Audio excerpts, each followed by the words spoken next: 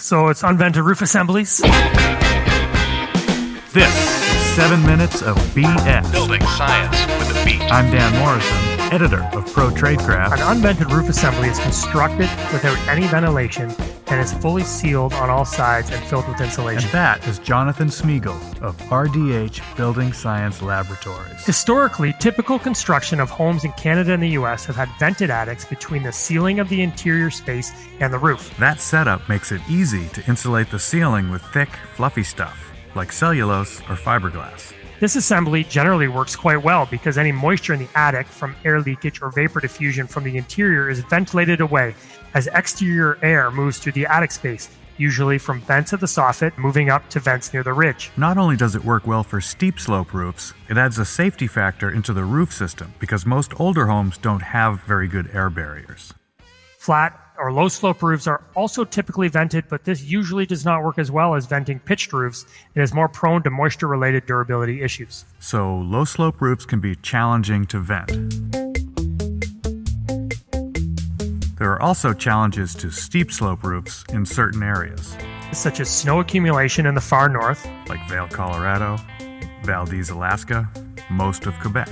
burning embers and house fires that start in the attic in forest fire prone areas, The recent California wildfires were all over the news, but forest fires are common almost everywhere in the West, pretty much every summer. Soffit and gable vents can allow burning embers into the attic where they can cause fire in the wood construction. also water entry in hurricane areas, A lot of hurricanes in the Gulf and Caribbean have made the news lately. and also high relative humidity and moisture accumulation in humid coastal regions such as the Pacific Northwest. That pretty much covers the entire continent of North America, except maybe Kansas and Nebraska.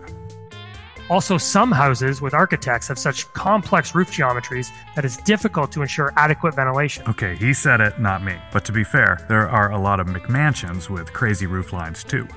Another bad idea in vented roofing has nothing to do with the roof at all. In a lot of places like the Southeast and Southwest, mechanical equipment is placed into the attic. This is effectively placing the heater, air conditioner, and water heater outside, even though it's under the roof. So in some of these areas where vented attics can be a challenge, an alternative solution is an unvented roof assembly. Like a wall that's severely out of plumb. Because the attic space is now inside the thermal envelope, blowing a little heat up there is not like throwing $20 bills out the window. The insulation can go below the roof deck, above the roof deck, or both. This can be done by installing all of the insulation at the plane of the roof deck and assuring the attic gets some space conditioning.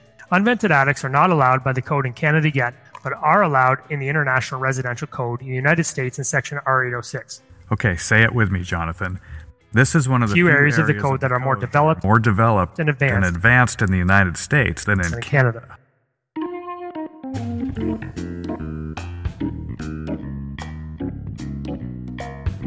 This more developed and advanced section describes 3 different insulation strategies for unvented roofs. If the insulation is only placed on the bottom of the roof deck between the rafters, it must be air impermeable, and the amount of vapor control is dependent on the climate zone for construction. If you want to put air permeable insulation Like fiberglass or cellulose. against the underside of the roof deck between the rafters, rigid board or sheet insulation must be placed on the exterior of the roof deck. Again, like a severely out-of-plumb wall. This is like the exterior continuous insulation, which we talked about in a previous podcast on thermal bridging. According to the provided R-value ratio table. The amount of exterior insulation needed depends on the climate zone. In general, more is needed the further north you go. You can also have a combination of different types of roofing insulation inside the rafter space, similar to a flash and bat or a flash and fill wall insulation system. With an air impermeable insulation against the underside of the roof deck, you can install air permeable insulation to the interior of that to fill the remainder of the cavity. The first layer of insulation, a layer of spray foam for example, does the air barrier heavy lifting so that the rest of the space can be filled with less expensive insulation. The key detail is that the air Impermeable insulation must be suitably thick to stop condensation in the assembly.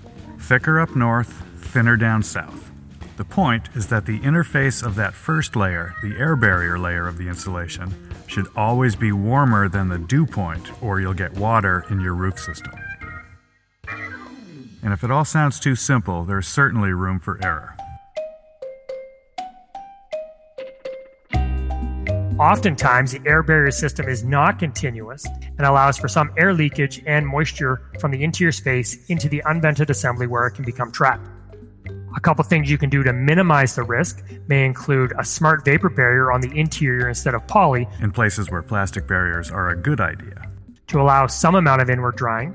Ensuring the roof is a dark color will also increase any drying of moisture in the roof assembly. The most typical roof failure is due to leaks that saturate the roof deck.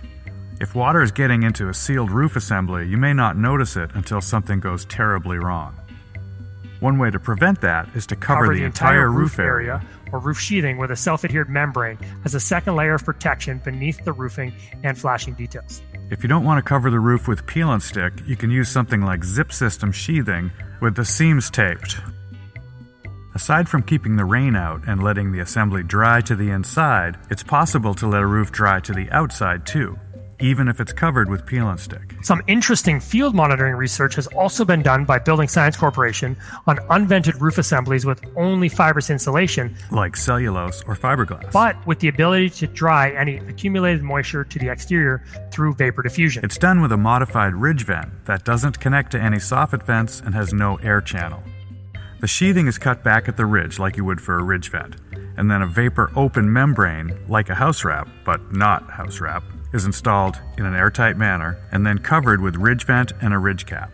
This lets moisture escape the assembly through diffusion while keeping liquid water out. And this type of roof assembly could be successful, particularly in warmer climates. This research is not in the code, so don't go filling your rafters and hacking out the ridge just yet. My understanding is that this research that's been done is going to lead to code changes, which allows for air impermeable insulation in some of the lower climate zones as long as you add a vapor diffusion port. AKA the modified ridge vent that we've been talking about. Even before that, they were doing research in Chicago and they were doing research on roofs in Florida and Texas where they would build roofs, insulate them with fibrous insulation with a vapor diffusion port, monitor them, and they would determine if there was moisture accumulation. Water goes pretty much everywhere except where you think it's going to go, and that's why engineers wear belts and suspenders when they go to work.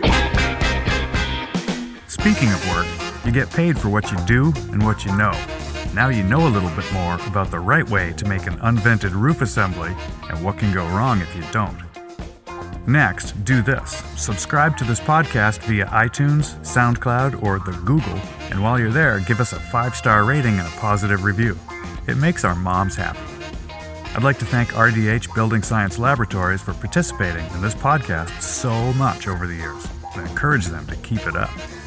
7 Minutes of BS is a production of the SGC Horizon Media Network.